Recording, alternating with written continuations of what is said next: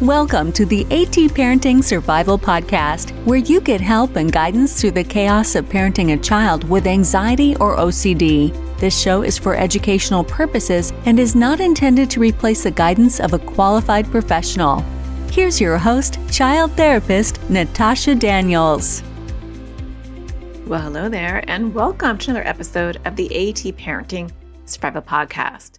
Today, I want to talk to you about the struggles and the nuances of raising a child with a chronic health issue or health issues, as well as anxiety or OCD, because they don't stay in their lane, they don't stay in a box, and they interact with each other in ways that can be a little bit more challenging than just having one or the other. So before we get started, I do have a couple of announcements. I want to thank NoCD for sponsoring this episode. NoCD offers affordable, effective, convenient therapy. They are available in the US and outside of the US, and you can schedule your free 15-minute consultation to see if NoCD is the right fit for you and your child. Just go to treatmyocd.com. That's treatmyocd.com. I'll leave a link in the show notes. I also want to let you know that my self-care series is a free series that I do twice a year, and it's back by popular demand. Both my series are very popular because it's a lot of free, good guidance and information. And the new series, it's not new, but my self-care series is starting in a few weeks. And if you want to sign up, you can just go to atparentingsurvivalseries.com. Love to walk you through self-care in relationship to raising a child with anxiety or OCD. So we talk a lot about our mindset and how we interact with the anxiety or OCD, stuff from our childhood that interacts with anxiety or OCD, our support system related to anxiety or OCD. So a lot of good stuff that is very specific for your situation and not just self-care in general. So join me at atparentingsurvivalseries.com. I'd love to see you over there. If you've taken it before, we have a lot of repeat takers because luckily it's that powerful that people like to take my series multiple times. So definitely join if you've been there before.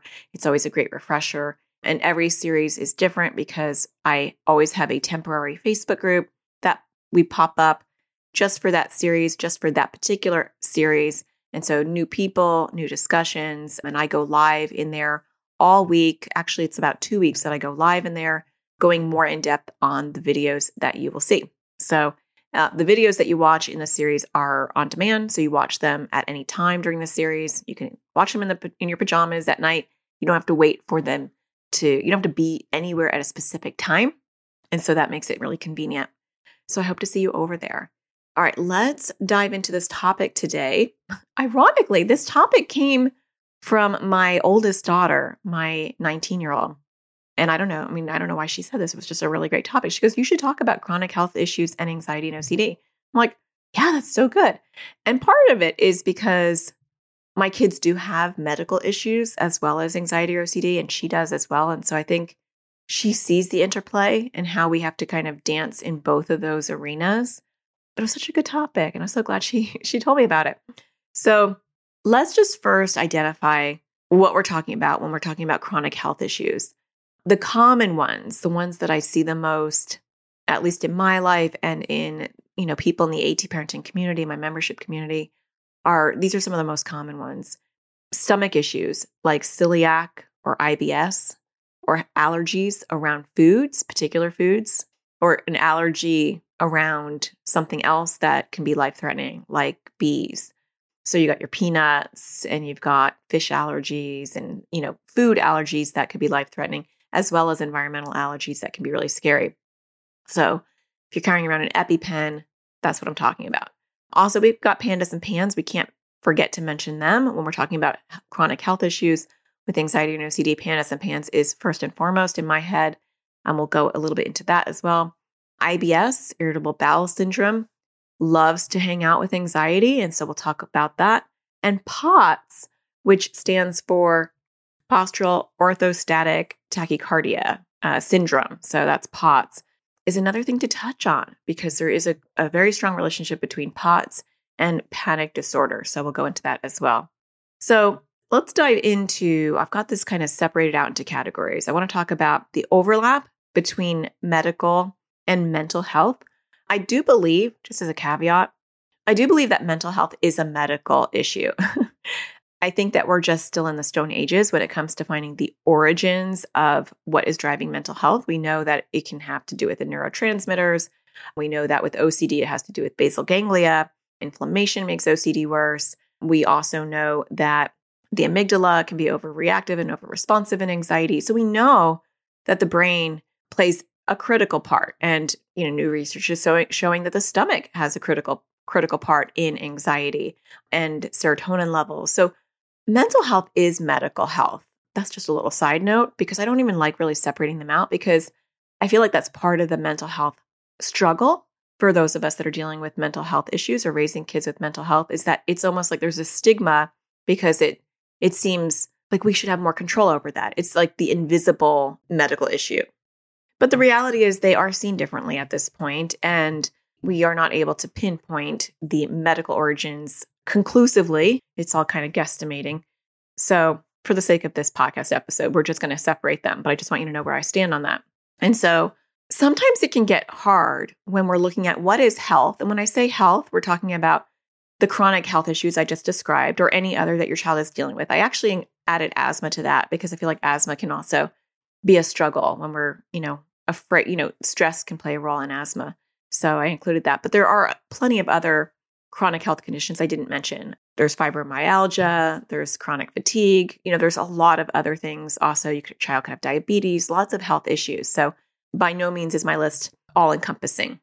But when we are dealing with anxiety or OCD, sometimes it's hard to say, which one is it? Or is it both? Is it IBS or is it stress? Is it POTS or is it panic? Is it OCD or is it just, normal reactions to having a really life-threatening allergy? Is it pandas and pans? Now, pandas and pans gets smushy because part of pandas and pans is anxiety and OCD. And so that one gets a little bit more squishy. You like my clinical terms? Yeah, that one's squishy. So let's talk about how this can show up. You can have anticipatory anxiety, but you also have celiac disease or IBS. So I'll talk about how that works in my house.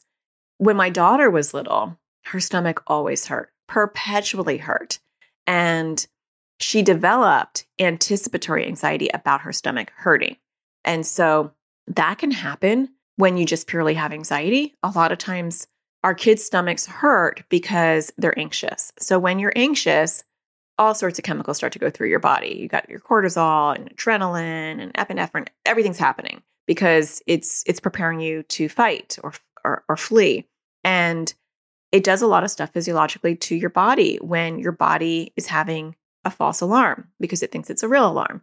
And it slows down digestion. It releases all those chemicals. So it's doing a lot of physical things, which in turn can make you feel nauseous because it's a flood of chemicals and your digestion is slowing down because it needs to allocate your energy to other areas other than digestion. And so it can make you feel nauseous. It can make you feel sick to your stomach. So there is a reason why feeling sick to your stomach is related to anxiety. There's a very physical reason why that's happening. However, when you're anxious, that in and of itself becomes or can become an anxiety theme. Like, I'm nervous now about my stomach hurting. And so that's why emetophobia, the fear of throw up, is a very, very common anxiety theme because often the side effect of anxiety becomes the anxiety itself. And so that becomes tricky. So you have a child who has a stomach ache all of the time. Now, when you add in celiac disease or IBS or any other medical issue that makes you nauseous, or even, and this is not about health, but even medications for anxiety can sit and make your stomach a little sour, depending on which one it is, that adds even more anxiety and stress. And so my daughter, I thought it was anxiety. I thought it was 100% anxiety based.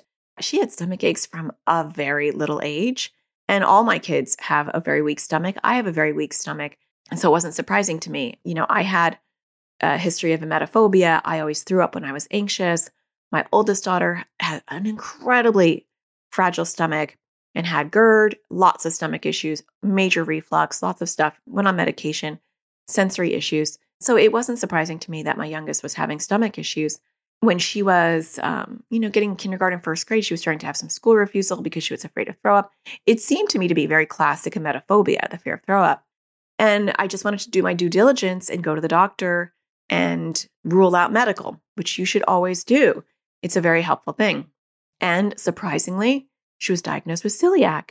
And a couple of years later, because we had a horrible doctor to begin with, a couple of years later, we found out that she had severe lactose intolerance as well, like major allergy to lactose, not minor, where she gets really sick when she has dairy.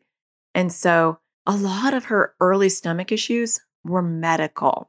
And because they were medical, she developed anticipatory anxiety around having those stomach issues. So when you have the predisposition to anxiety or OCD, and then you have a medical condition, anxiety and OCD doesn't just stay in its cage. It glums onto it. It says, oh, another opportunity, right? Because I always talk about anxiety and OCD being opportunistic. And so it's like another opportunity. I'm going to make this an anxiety thing because this is overwhelming too. And so then when you have anticipatory anxiety around stomach issues, which can happen with an allergy, it can happen with celiac, it can happen with IBS, irritable bowel syndrome, where, your stomach and your intestines just can't really handle certain foods. But stress actually creates a flare where you have more IBS issues. Stress and anxiety don't create IBS, from my understanding. They exacerbate it. And so a lot of people with IBS tend to have anxiety and stress. They go together, but I don't believe stress and anxiety cause it, but I could be wrong. I'm not a medical doctor. But when you are worried about IBS, and I've had many kids in my practice come to me because their gastroenterologist recommended therapy in conjunction with their medical care, part of my role was to work on the anticipatory anxiety of the IBS and to develop some de-stress techniques to help them relax and to help them reduce their stress overall in their life. And so there is this interchange with those things. Another thing that can happen is that kids will avoid foods. And so it's asking yourself, what is kind of normal avoidance and what is above and beyond. And so when you have kids who have celiac and when you have kids who have IBS and there's certain foods they can eat and certain foods they can't eat and certain foods will hurt their stomach, and they already have a history of anxiety or OCD, a lot of them, many of them, not all of them, but some of them will start to restrict their food intake. I have more control if I just don't eat. And you see people who have these medical issues without anxiety doing the same thing. Because, and I totally get this because I have IBS induced by a lack of a bladder, gallbladder. I have a bladder, thank goodness. And so I get this, but I am an anxious person. And so when they took my gallbladder out over the years, it's been 13 years now, I became less and less able to process foods that the gallbladder would help me process. And I would be doubled over with cramps. I'd have to go to the bathroom. It would be an urgent, scary, lack of control kind of situation. And I started to avoid foods when I was out in public.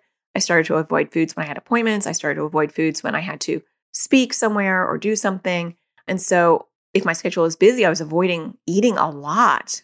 That's not healthy. And so sometimes, whether we have anxiety or OCD or not, we can be avoiding foods. I have seen kids who have like a peanut allergy and they will avoid all foods. They'll start to be very, very limited because they're worried there could be peanuts in anything or whatever they're allergic to. If they're allergic to, bee stings, they might avoid going outside. I once worked with a girl who had a health issue where she couldn't sweat and she just didn't want to go outside at all. Now, there were some realistic concerns about that because you don't want to go out in the heat, and we're in Arizona and be sweating, not being able to sweat, which could turn into a medical crisis. But then to go and not go outside at all is an extreme response due to her anxiety. And so looking at how they interplay is important.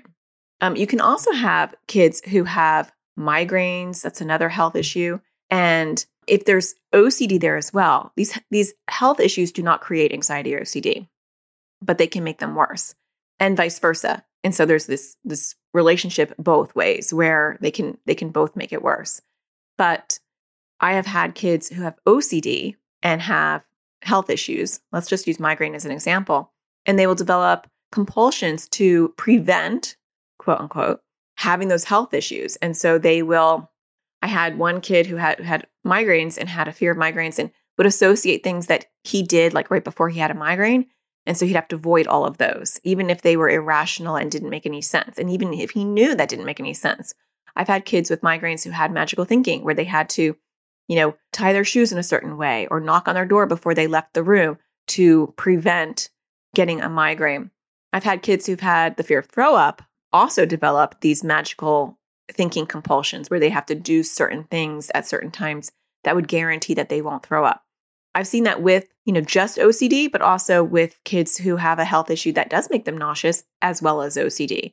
So when you get into the realm of, I have to do this in order for me not to experience this, that can be very compulsive and that can be OCD. So you can see how there's a lot of ways they start to intermingle. There are people who are so overcautious that they are really restricted in their lives because they take their health issues and they develop an OCD set of rules around those things. Their core fear is actually their health issue. And so a lot of parents will say to me, but she really does have that health issue. It's not irrational. We often talk about how OCD is irrational. It's not irrational. Or I'll have an anxious parent who has an anxious child who has a health issue as well. And they're both really anxious about it. But she is allergic to bees, so she really shouldn't go out because it's not safe. And so we have to ask ourselves, how much are we playing into it? How much are we anxious about our kids' health issues? And how much is this, objectively a concern? And how much of it is our stuff and how much of it is their stuff? And it's tricky because parents have different views on these things. I'm trying to think. I know that I recently have done things that were, I think, over the top because of my own health issues. I'm trying to remember what it was. It happened while we were traveling just recently. It might have been, although it wasn't totally irrational. I'm trying to think. You want to look at yourself. I'm doing this as I'm recording. I should have probably thought about this before. I'm like trying to think of, I always like to throw myself under the bus to help with the learning process. But I know there are times where I am being over the top when it comes to my kids' issues. And it's driven by my own anxiety and my own stuff. So we just got back from Bali, Indonesia, and we had a quick stopover in Hong Kong for about a day. Beautiful. Bali's a beautiful place, beautiful people, so kind, such a spiritual place, so much gratitude in Bali. It was the best trip we've ever had. And my kids loved it. We just loved the culture. We really got to know the culture. We had a Balinese tour guide who really taught us about life there. And I felt like we just really got to really explore and, look at temples and understand their compounds. Anyway, that's not what the story is about. But I just want to, tell you how amazing Bali is, especially when you get outside of the touristy areas. You really explore. And Hong Kong was beautiful too, but we were only there for a very short period of time. We were at the airport and we had a layover, but was it a stayover? And that's actually a very good thing to do because you're paying for, you're not paying extra as far as the ticket goes. And you're going so far. When you're going to Bali or Australia, it's so far from the United States that if you can find an airline, total tangent here, but if you can find an airline that does stayovers, it's a little more bang for your buck because you get to see an extra place and you only have to pay for a hotel. So we did that in Hong Kong because Cathay Airlines does that. I think Qatar Airlines does that too with these stayovers. And so we were able to do a 5-hour tour in the morning and rush to get a 12:40 flight. It was a little touch and go, but I was like, you know what? It's worth it. It's Hong Kong. And we did wind up going to a fishing village and a monastery. And we saw this large Buddha on the island next to the airport. But my story is about Bali. I research everything when we travel. And, and I quickly learned about Bali belly, which if you haven't ever heard of that, there's just a lot of easy ways to get sick when you're coming from the United States to Bali because your stomach just isn't used to, your stomach isn't as hardy. So the water isn't safe to drink. It's really not safe to use to brush your teeth or to shower with as long as, you don't want to get it in your mouth. And my kids have super sensitive stomachs. All of us have emetophobia, the fear of throw up, for different reasons. My daughter has celiac, so her stomach often hurts anyway. And I think I was a little over the top where I was just like, wash your hands. I had hand sanitizer with me because also it's easy to get norovirus. There's lots of things that you can get over there if your immune system's not up to speed. And so I think I freaked my kids out because my son did not want to shower the whole time. I can't shower without getting it on my lips. I can't. And I'm like, you have to shower. We're here for a week. Anyway, my oldest daughter and my son actually did get sick. My oldest daughter, not too bad, just like a 24-hour thing. And she was able to really power through and was fine. My son got really sick on our way back home, had, really like the true Bali belly, was sick for a few days, the shivers, the fears. And I'm like, oh, the fears, those were mine, the fever. And we're going through Hong Kong. And I was so nervous we were going to wind up being quarantined. He throws up in the immigration line to Hong Kong, which was mortifying for all of us for different reasons. So my youngest is taking her PRN anxiety medication. She takes like an antihistamine when she's like overwhelmed, kind of like an Atarax. So she's freaking out. My older daughter has social anxiety. And so she's like walking away. I have emetophobia and social anxiety, and everybody in the line, because they're Chinese, and I think there's some more awareness of germs in their culture. They're all putting their masks on, and I felt so embarrassed. And I'm like, I'm so sorry. And I was pretty sure that we were not going to be allowed into Hong Kong, but we were, thankfully. I mean, he wasn't contagious.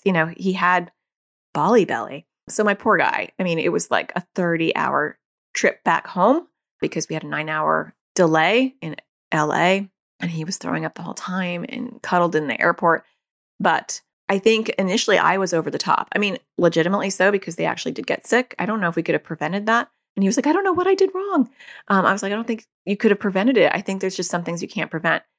But luckily it was like the very end of the trip and we had an amazing trip. So I hope this is a good example actually of this topic, because for those of you that know me and listen to my podcast, you know that my husband passed away suddenly 2 years ago, and he was 42, and we were going to travel when we retired. And I now realize that life is way too short. And if I have the means, I'm going to travel with my kids. And it's been a really bonding experience for us. We are traveling nonstop when they're off of school, which is actually getting a little bit trickier now that my daughter's in college.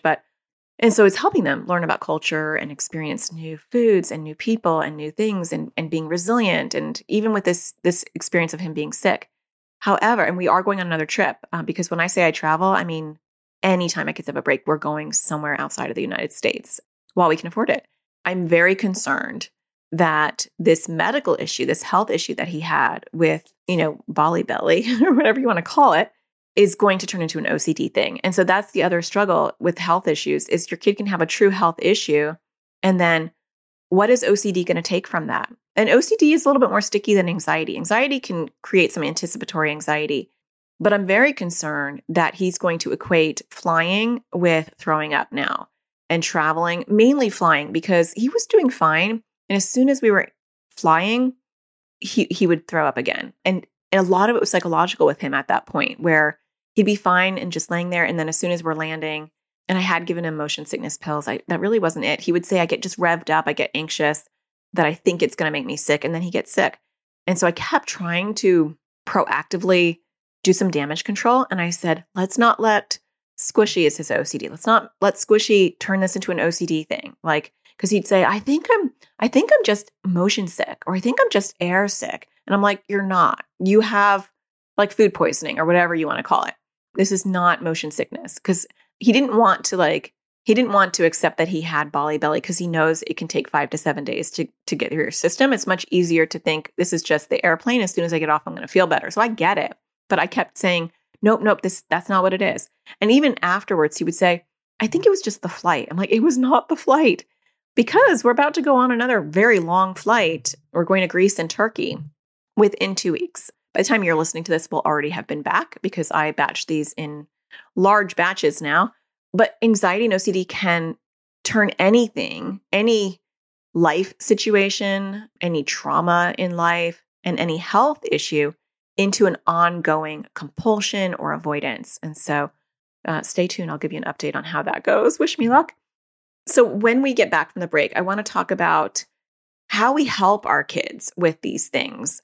A little preview, because I talk, like being preemptive, like I was with my son, can be very helpful. So when it's a potential, it's kind of nice to like try to beat it at its own game and call it out before it even happens. But you have to know your kid and whether that's going to be received or not. But after we get back from the break, I want to talk about how to separate these out, and how to reduce that stress that's causing some of those extra added struggles that our kids are having. We'll be right back. It's time we put help directly in our kids' hands. Introducing Crushing OCD course for kids and teens. It was way more helpful than all the other therapy we've ever done because we didn't really know what to do. So we weren't really doing it before. So the course helped to figure out what the exposures are and how to do them. We're not in therapy and find it really hard to find an ERP trained therapist here.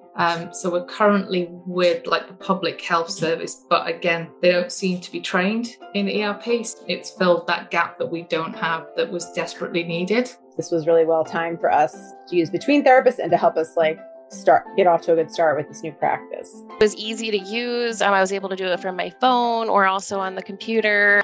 There's different ages, so there were younger kids, there were teenagers, and so that was really nice too, to have a variety of ages where it wasn't just geared towards younger kids or older kids. It was a nice variety. It's helpful for our kids to hear it from this third party as opposed to just us saying it. I really like the offense and defense method. I love working on poking at OCD while it's sleeping. It makes it a little bit easier to do, and it's kind of fun. I'm planning on using it to work on my fear of holding or touching batteries and stuff like that. So it was really helpful, and I think a lot of other kids would like it. I thought that I was the only one who had worrying about the weather and stuff. And then there was somebody else on there who worried about the same thing, which was really helpful. Seems less scary to work on stuff now that I've watched this class, and I'm more interested to work on it. I like trying to do more exposures still, and before I wasn't, I just didn't want to do them. I've worked on some of my bigger compulsions and been successful. I realized that it was helpful to do the exposures. Before it was really, really hard. It's still hard, but it's helpful to know that I need to do them. Before there would be a lot of battles about it. So it is definitely less loggerheads. Really, really good course and super helpful. Definitely would recommend this. It's really easy to follow. It's nice bite-sized videos. I really like the worksheets that go along with it, and I think it's really helpful. To learn more about this course and register your child or teen, go to atparentingsurvivalschool.com. All right, well, welcome back. So what do we do with this, right? So it's a mixed ball. It can be tricky. A lot of times our kids might be having a medical issue and we may not realize it. And so I think the first step is looking at what is rational precautions versus irrational precautions. And we can kind of go through them. So if your child has asthma, what is rational? What does the pulmonologist or whoever you're working with recommend activity-wise, right? And sometimes you might have to double check with your own anxiety. It might mean for you, my child should never run, or my child should never do this or that, or go here. And maybe the doctor or the specialist is not that cautious and says, no, they can do that in moderation. So getting the objective precautions that is recommended by the doctor is really helpful and important. So with asthma, that might be the activity level. For celiac, it might be what can they eat, what can they not eat. For pandas and pans, I didn't really explore that deeply in the first half of the podcast. Pandas and pans is different in the sense that we have to take care of the medical issues. So when you have pandas and pans, it could be due to a strep infection. It could be due to an autoimmune infection, autoimmune issue. It could be due to an exposure like mold or something toxic. It could be due to a virus, really anything that can create inflammation in the brain. And so the symptom can be anxiety or OCD. It can also be the trigger. You might be genetically predisposed to anxiety or OCD, and pans can be the trigger. I feel like that's what happened to my son. Autoimmune issues are rampant in my family. Anxiety and OCD are rampant in my family. And I think that that's not a coincidence. I think there's a correlation between inflammation and anxiety and OCD, especially OCD. And so one of the things that we have to do with pandas and pans is take care of the medical issue. The mental health issue has to be dealt with in the same way that it is always dealt with, but the medical issue is also very important. And so we have to explore that and get those medical interventions in place. And they do show up in a different way. And so you have flares where maybe there's periods of time where everything is great, and then you have a flare again. With my son, there is not a period of greatness. Restrictive eating is an ongoing struggle. It's part of his life. It's part of we don't have periods where we have periods where it's better, but we don't have periods where it's gone at this point. But you do want to address that. And going to Pandas Network, pandasnetwork.org is a great place to start because they do have a directory of doctors who are well-versed in PANDAS and PANS, hopefully. And they have a lot of resources there too. So I would start with that.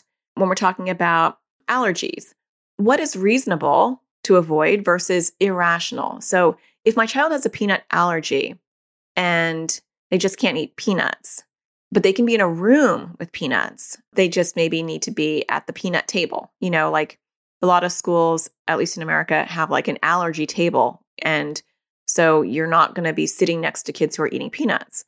And so going over those parameters of what that looks like is really helpful. Like with my daughter, I taught her from a young age to look at ingredients. She knows exactly what ingredients to look for in any packaging that would be a concern for her. And so when you're talking about celiac, it's not just wheat. That's the first thing we look for, but also there's barley. And so there's caramel, however you want to pronounce it. Caramel often has a gluten component to it. So if there's caramel in it, soy sauce has gluten in it, unless it's gluten-free soy sauce. Most syrups have gluten in it, unless it is maple, like pure maple syrup, or there's one particular brand that is gluten-free. And so she's aware of these ingredients and she knows what to look for in them. And so that gives her some agency to say, I know I can eat this because I just looked at the ingredients. And so teaching our kids how to look at ingredients, how to look at labels in a non-compulsive way, that's rational. Those are rational precautions. Not eating something just in case, not being near people who are eating, might be over the top. And I have seen people with we'll just use peanut allergies, but I've seen people with food allergies in general develop OCD around their food allergies. And the parents will say, but she really does have an allergy and she really can die if she eats this. Yes, it's true. But does she need to avoid an entire restaurant? Or does she need to avoid going into the lunchroom? Or does she need to avoid, you'll see normally that it goes above and beyond what is rational. And so we want to separate those out. And sometimes it can be helpful to get the doctor to say, these are the precautions you need to take, and these are the precautions you don't need to take, and help them separate it out. So what is rational precautions versus what's irrational? And then stress reduction is really important. And that will look different for each person. One of my favorite resources on coping skills is copingskillsforkids.com. Janine Halloran has been on my show quite a few times, actually. She wrote the very popular book, Coping Skills for Kids. There is a book called Coping Skills for Teens, which is amazing, very helpful. She has a website, copingskillsforkids.com. And she actually has a membership, which is really helpful, especially if you're a therapist or a teacher and you want ongoing resources for coping skills. And you can check that out probably at her website as well, where she has a membership that you can join and you have interactions with her, kind of similar to my membership. And so finding out what works for your kids as far as stress reduction is really helpful. There are common ones. So square breathing or star breathing can be helpful. So looking at different approaches for breathing, which really are just breathing, but how you breathe, counting in for 4, holding for 4, breathing out for 4, or holding for 3. There's all sorts of different concoctions of breathing that help for different reasons. Breathing through your nose, out through your mouth, breathing through your nose, breathing out through your nose. Lots of different techniques that you can research that whatever works for your child. My kids really like smell the pizza so that they're bringing air into their nose, and blow out the birthday candles, blowing it out through their mouth. That was very, very helpful for my daughter, especially with her stomach issues. She really liked that approach. And so finding what works for your kids. Aromatherapy can be very calming. Again, as I list these, it's not what is quote unquote good for stress. It's what works for your child. Because if it works for your child, then it's effective. If they don't like the idea, it doesn't resonate with them, then it won't work, because half of it is a placebo effect. Like I gave my son mints when he was having a really rough time on the airplane, and we have used mints as a placebo effect. We have to be careful it doesn't become a compulsion, but yeah, mints do calm the stomach. But a big part of it is I say, this is going to help your stomach. Mint will calm your stomach. Mint is very calming. And then I give him a mint, and then within like 2 seconds, he's very suggestive. He'll say, oh, I feel so much better. And yeah, I mean, mints do help the stomach, but it's the suggestion of it as well. I'm doing something actively that's going to help me.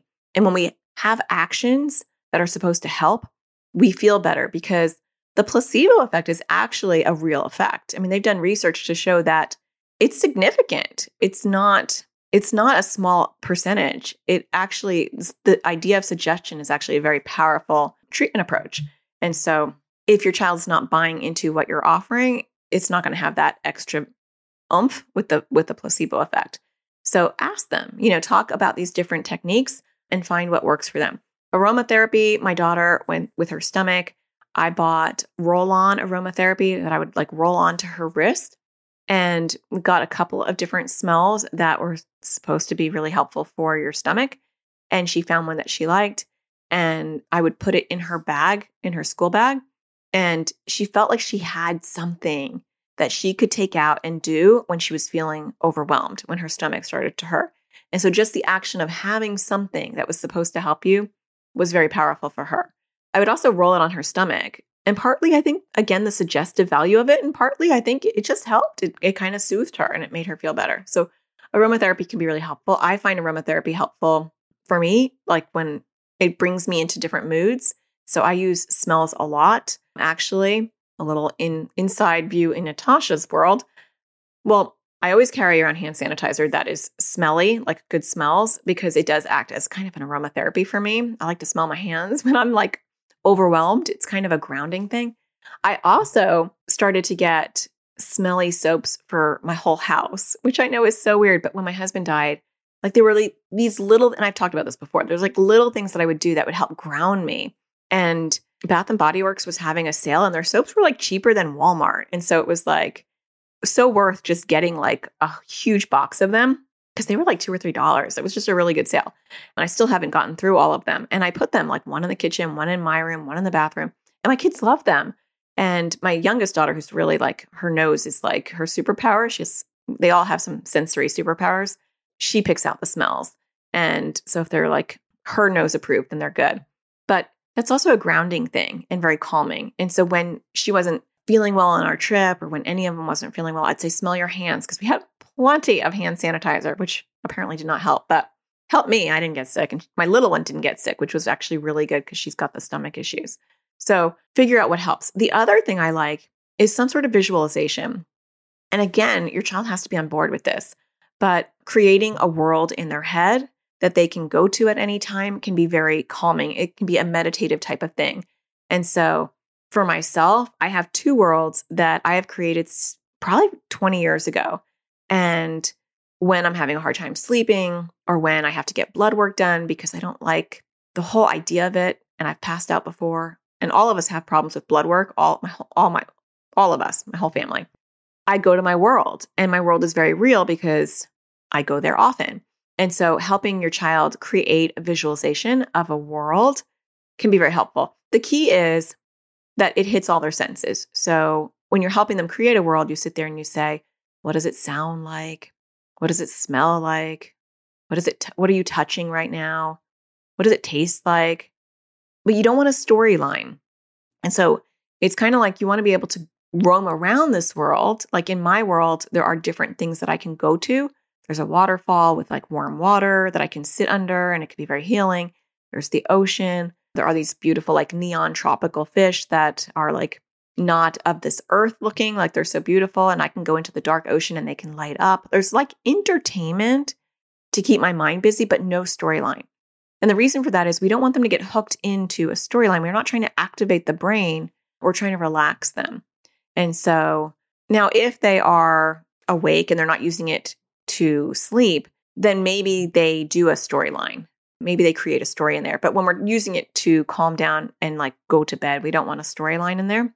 But the more you actually tap into your senses, what does it sound like? What does it smell like? You go to your world and you ask yourself, what am I tasting? What am I touching? What am I feeling? What am I hearing? That grounds you in there.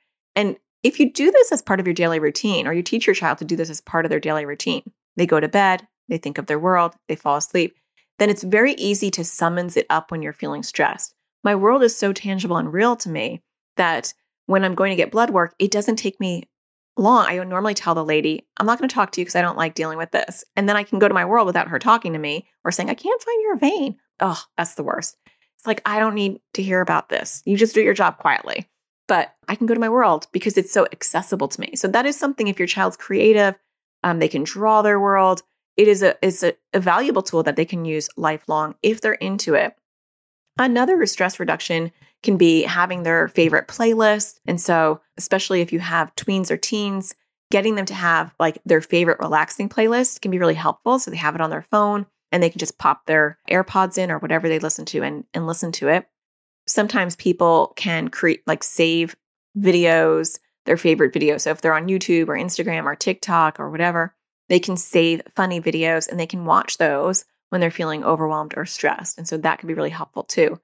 Another thing is teaching them some of the early warning signs of their health condition. And so if you have celiac or an allergy and you're starting to feel, sick, what do you do with that? For my daughter, there's nothing she can do if her stomach starts to hurt. She has, I am 100% sure she has IBS as well, because she's very good with her gluten-free diet and she still has stomach problems all the time. And she's taking Lactaid before she has dairy and she's still having stomach problems. So I feel like we got other things going on with her, but there's nothing she can do. Like, once her stomach starts to hurt, she has to ride it out. Luckily, it's normally within like 20 to 35 minutes, she starts to feel better, but she has to buy time. And so she will ask for my phone when we are out, when she's not feeling well, and she will play like Crossy Roads or something on my phone. I keep a couple of games on my phone that are mindless that help her keep her mind busy. And so that might be a tool that you use, or you might have just a photo folder of all these funny photos or interesting photos that can distract them when they're not feeling well. That can help too. So ask your child what works for them, what's helpful. Sometimes cold compresses can help. I know when I'm not feeling well, something cold can feel good. So find what that is for your child. The other thing is understanding what those symptoms are and having a plan. So if your child has an allergy, having a concrete plan of, this is what happens if you had peanuts. We have this EpiPen and, it might be a little scary for you, but you're going to be okay. And so having a very concrete discussion with them about the signs and symptoms of their medical condition and what interventions they have available to them or what the crisis plan is for them if they're having an emergency. With IBS, I think a lot of times it's important to know what wiggle room they have. So when I was working with kids who had IBS in my practice, we would talk about, when you're at school, you can go to the nurse and you can go lay down. Or if you're, on vacation, you can go back to the hotel room and you can do this. And these are the things that you can eat, that will help your stomach. And these are the things that you can do when your stomach is hurting. And being realistic about it, because instead of saying like, it's not going to happen, or you're going to go on vacation and just enjoy it, stop worrying about it. Well, that's not realistic, especially when you have IBS. You want plans. Maybe you have a medication that will help calm your symptoms down. Or maybe you want to know that you have some wiggle room, that you can go back to the hotel and you can stay there while everybody else goes and does something else, that someone will stay with you or you're old enough to stay by yourself. Like, you want to know if you have a plan. That can be really, really helpful. So I also want to talk about POTS, because POTS is a really important thing to differentiate, because a lot of times the symptoms of POTS looks just like the symptoms of panic disorder. And so my oldest daughter, my 19-year-old, had panic disorder. She had her first panic attack when she was going to England with her dad. Her dad is British and he was taking her to England. So her dad is not my husband that passed away. So I got married really young and had her. And then we divorced. And then I got married to Jimmy, who is the father of my two other kids. And he's the one that passed away. Just some clarity in my life. But she was going to go to England with him, which made her really nervous. And that was her first panic attack at the airport. And she was already having some panic signs, because I was trying to get her on medication and she was very resistant. And then she went to England and was having like full-blown panic attacks nonstop because she was away from me. She was with her dad and she didn't feel very, comfortable. And anyway, she wound up coming home and getting on medication. But later on was also diagnosed with POTS, which can feel like a panic attack. And so it is important to help kids understand what POTS symptoms can be. And so the symptoms of POTS are like dizziness or lightheadedness, especially when you're standing up, or when you're like standing up for a prolonged period of time, fainting or near fainting, having brain fog, feeling like kind of out of it, heart palpitations, like racing heart, feeling exhausted, and feeling anxious and nervous, which doesn't that sound like a panic attack? It completely does. And so if they're diagnosed with POTS or you're not sure, maybe there's a diagnostic differentiation that needs to happen, a cardiologist can diagnose POTS. And one of the primary ways they diagnose, I believe, at least they did with her, was, testing her heart rate from sitting to standing and watching that jump and then standing to sitting. That was one of them, an echocardiogram and some other stuff. But it was very confusing because she was diagnosed with POTS and then like a year or two, and she was put on some medications, salt and another medication. And then she was already on medication for her anxiety. And then we went to a different cardiologist because that one, I don't know, just like disappeared. It was really weird. And the next cardiologist was like, I don't even think she has POTS, which was very confusing. That happens a lot with my kids where like they're given a diagnosis and then another doctor's like, no, they don't have it. Like, what? That happened with my son with Hashimoto's. I mean, I didn't think you can outgrow Hashimoto's, but then he went to a different doctor. It's this one hospital. And they're like, no, he's fine now. He doesn't need to be monitored. I'm like, okay, well, the other hospital was like monitoring him for life. So super confusing in the medical world, in my opinion. But when she understood that when you stand up and you feel lightheaded and when your heart is racing for no reason, this is the reason. You're not dying. You're not, because she does have health anxiety. Or when you're feeling nervous for no reason, it could be POTS related. And part of panic disorder in general is the panic about the panic. It's the panic about feeling the panicky feeling in your body and feeling like you're having a life emergency and versus just a false alarm in your body. And POTS can feel very similar. And so part of helping our kids with anxiety and POTS is getting them to understand what those symptoms are. So a bit confusing. A lot of people with POTS have panic disorder. It's like the chicken or the egg, in my opinion, right? Is it panic because you're panicking about the medical issue that you have? Because it's very hard. Most people have POTS and don't even know they have it. So interesting, some things to think about. I hope that you found this episode helpful. It's just like food for thought, right? It's just thinking about these things and looking at them in different ways. And I hope that you found that helpful. I hope that you find the podcast helpful in general. And if you do, you know what I'm going to say if you listen to me. Don't forget to review it, hit a star. It does really help the show. If you have a few extra seconds, if you can leave a review, I greatly appreciate that. And to show my appreciation, I always like to end my episodes reading one of them if I have one. I haven't had one for a while, so I want to thank Lisa for writing one, who wrote, "Thank you, Natasha. You've been such a wonderful help to our family. My son is very much enjoying and benefiting from your teen crushing OCD class." I'm so excited to hear that. And I'm learning so much about my own anxiety and OCD. You're such a personable, kind, thoughtful, and inclusive presence. Thank you for all that you do to help others. I appreciate that, Lisa. Thank you for writing that review. And I'm glad he likes the class. I love this class. I love all my classes, but this class I love the most because I have 12 other kids that help teach it. And I just know this, and I'm not saying this because it's my class, although it's going to sound like I am. I know that it will help kids. If they just take the class, I know it will help them. So I really feel confident about how good it is. And so it's nice to put it out there. If you're interested in that class, I might as well just give a little, shout out to the class. You can go to atparentingsurvivalschool.com. Check out all my classes. It's under the OCD classes. It's crushing OCD for kids and teens. But I do love to hear the feedback because I'm biased for sure. But I do feel like these 12 kids made this class so much better. So thank you for taking the time to write that review, Lisa. And maybe if you write a review, I'll be reading yours next time. Don't forget to take advantage of my free series that's coming out in a few weeks, Self-Care for Parents Raising Kids with Anxiety or OCD. You can sign up at atparentingsurvivalseries.com, and I'll be back next week. But don't forget to find the sparkle in everything you do in between. Take care.